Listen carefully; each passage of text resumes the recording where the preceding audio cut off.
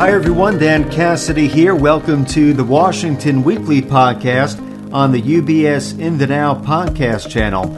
Our conversation today will touch on the scope of executive orders implemented by the Biden administration, where we stand on fiscal stimulus, former President Trump's impeachment, and more. I am glad to welcome back to the conversation Shane Lieberman, Federal Affairs Manager with the UBS U.S. Office of Public Policy in Washington, D.C. So Shane, welcome back. Great to be with you as always. Happy Friday, and looking forward to our conversation. Thanks, Dan. It's good to be with you again. Absolutely. And Shane, I know there's quite a few items we want to hit on. I was curious maybe at the start. I know many of us this week, including myself, have been taken back by the kind of activity we've seen in the equity markets, some of these stock trades that have gone on. And we're not the only ones. I know it's caught the attention of Congress, the SEC, even Treasury Secretary Yellen. So do you mind providing some color in terms of what's going on and what we've been hearing in Washington? Yeah, no, the market activity definitely got the attention of Washington this week. And, you know, anytime you have Senator Ted Cruz of Texas agreeing with Congresswoman Ocasio-Cortez of New York, you know, that alone is noteworthy. You saw a lot of lawmakers make almost an expected response. And when I say expected, you know, I expected that lawmakers would call for more market regulation and taxes on stock trades. So that is to be expected. What we don't know is what happens after now. I think we're definitely going to see hearings, not only in Congress, but the SEC take a look into this. So there'll be more to come. Now the question is what happens after that? Is it just going to be hearings, or is actual legislative solutions coming forward, or is it more regulation by departments and agencies? So this will be fluid, but there's no doubt what happened this week got the attention of policymakers across the board.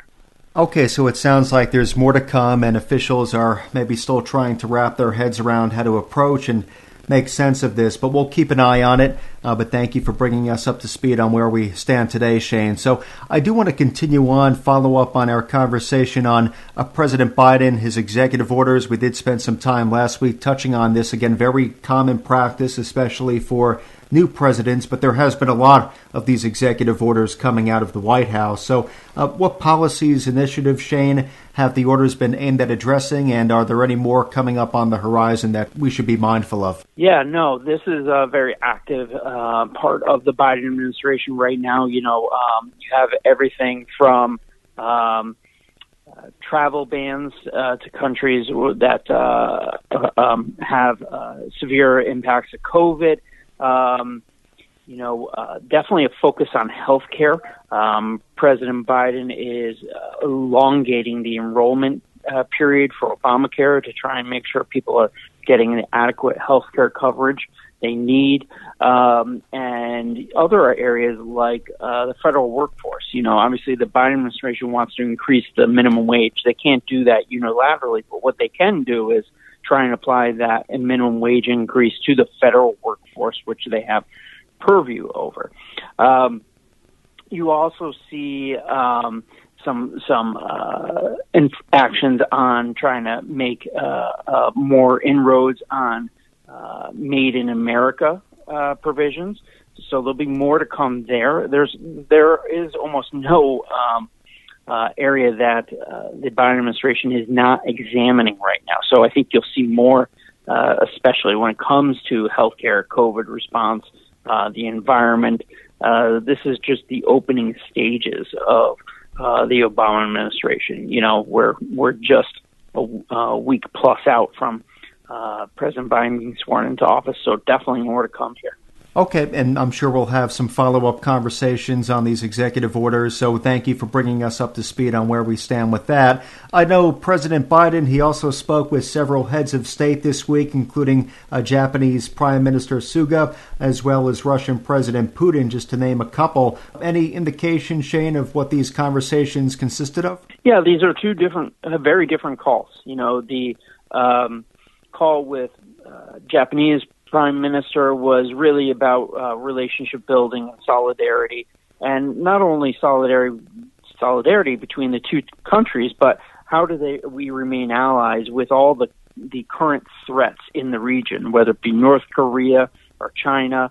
How would the U.S. respond to Taiwan and the aggression towards the Taiwanese from China? So it was a much greater context than just the U.S.-Japan relationship. It's really about the region. Whereas the conversation with Putin is about, the Biden administration, really starting their pushback on Putin and Russia, whether it be cyber attacks, democracy. Obviously this past week saw a lot of demonstrations in Russia supporting Putin's opposition, Mr. Navalny. And those demonstrations really have impacted Putin and his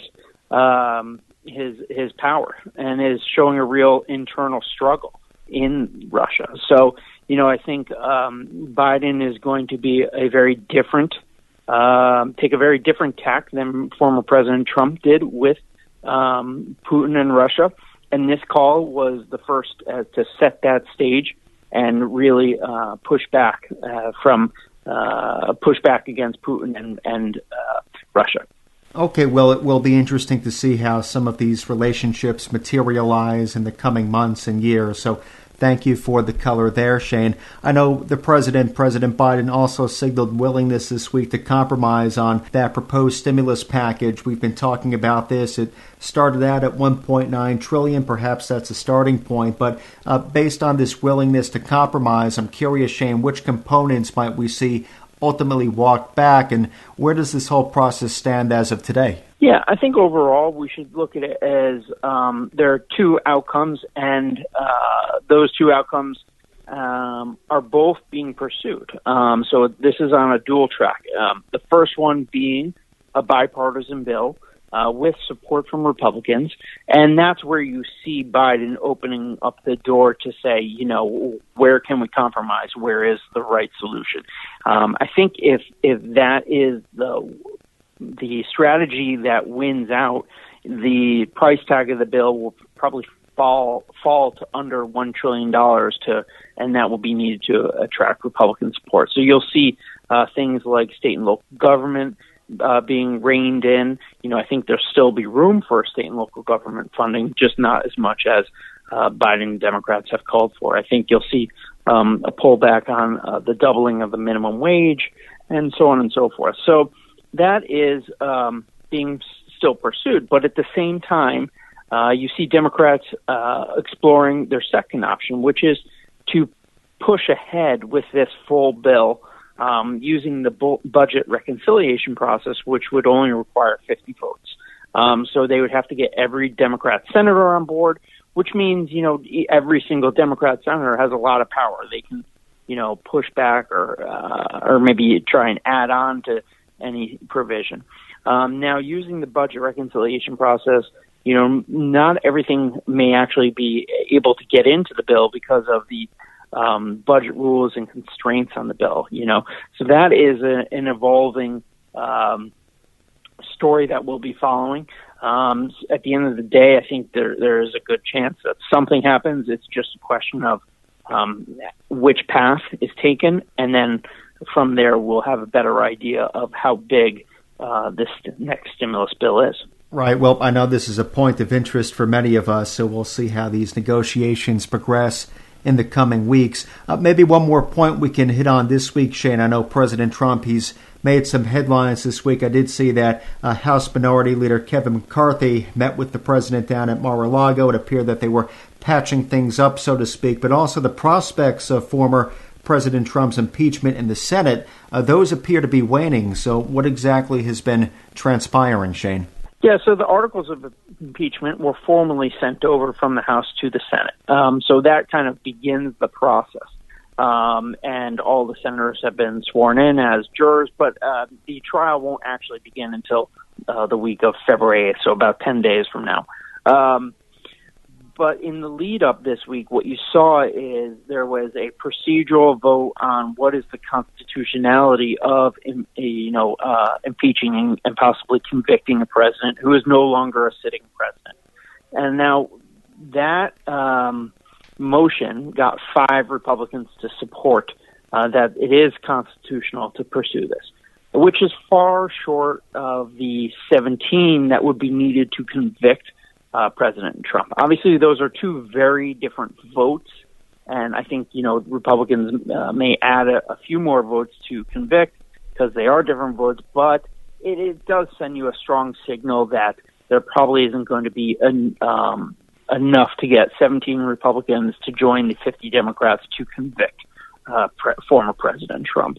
So it looks like impeachment and that the trial won't lead to a conviction. And that's actually why you see some senators quietly talking and negotiating to see if there's an alternative, which would be to issue a formal censure of former President Trump by Congress. Andrew Jackson, I think, is the only president that's ever been censured by Congress, and that was back in 1834. So this isn't something that's been used that often. We do not envision this option being used at this point. But Senate Majority Leader Chuck Schumer could pivot to this if he concluded that the time spent on the impeachment trial would be better used approving, Biden cabinet nominations and advancing the next stimulus bill. So this is fluid, but I think the most likely outcome is that, the trial starts on February 8th, and then about 2 weeks later, former President Trump is not convicted. Yeah, it was interesting. I had not heard of that before, but to your point, I think Virginia Senator Tim Kaine was among those voicing that option. But a very interesting situation. We'll see how this materializes over the next few weeks. But Shane, thank you for your time, insights, as always, covering all of the ground that you did for us. Appreciate your reflections on what has been a very busy week on many fronts within the Beltway. Looking forward to picking back up with the conversation next week. Hope you have a nice weekend, Shane. Thanks, you too, Dan. Everyone stay safe this weekend and hopefully stay warm. Likewise. Thank you, Shane. And again, today we have been joined by Shane Lieberman, Federal Affairs Manager with the UBS U.S. Office of Public Policy in Washington, D.C. As a reminder to our clients and listeners, please be sure to reference the latest edition of the Washington Weekly publication. That can be located on ubs.com/Washington Weekly. For clients of UBS, you can also contact your financial advisor if you would like to receive a copy of the Washington Weekly publication directly. The Washington Weekly podcast is part of the UBS In the Now podcast channel, which is available where podcasts are found, including on iTunes and Spotify. Visit ubs.com/studios to view the entire podcast offering, as well as the new UBS Trending video series. From UBS Studios, I'm Dan Cassidy. Thank you for joining us. As a firm providing wealth management services to clients, UBS Financial Services, Inc. offers investment advisory services in its capacity as an SEC-registered investment advisor and brokerage services in its capacity as an SEC-registered broker-dealer. Investment advisory services and brokerage services are separate and distinct, differ in material ways, and are governed by different laws and separate arrangements. It is important that clients understand the ways in which we conduct business, that they carefully read the agreements and disclosures that we provide to them about the products or services we offer. For more information, please review the PDF document at ubs.com/relationship summary. UBS Financial Services, Inc. is a subsidiary of UBS AG, member FINRA SIPC.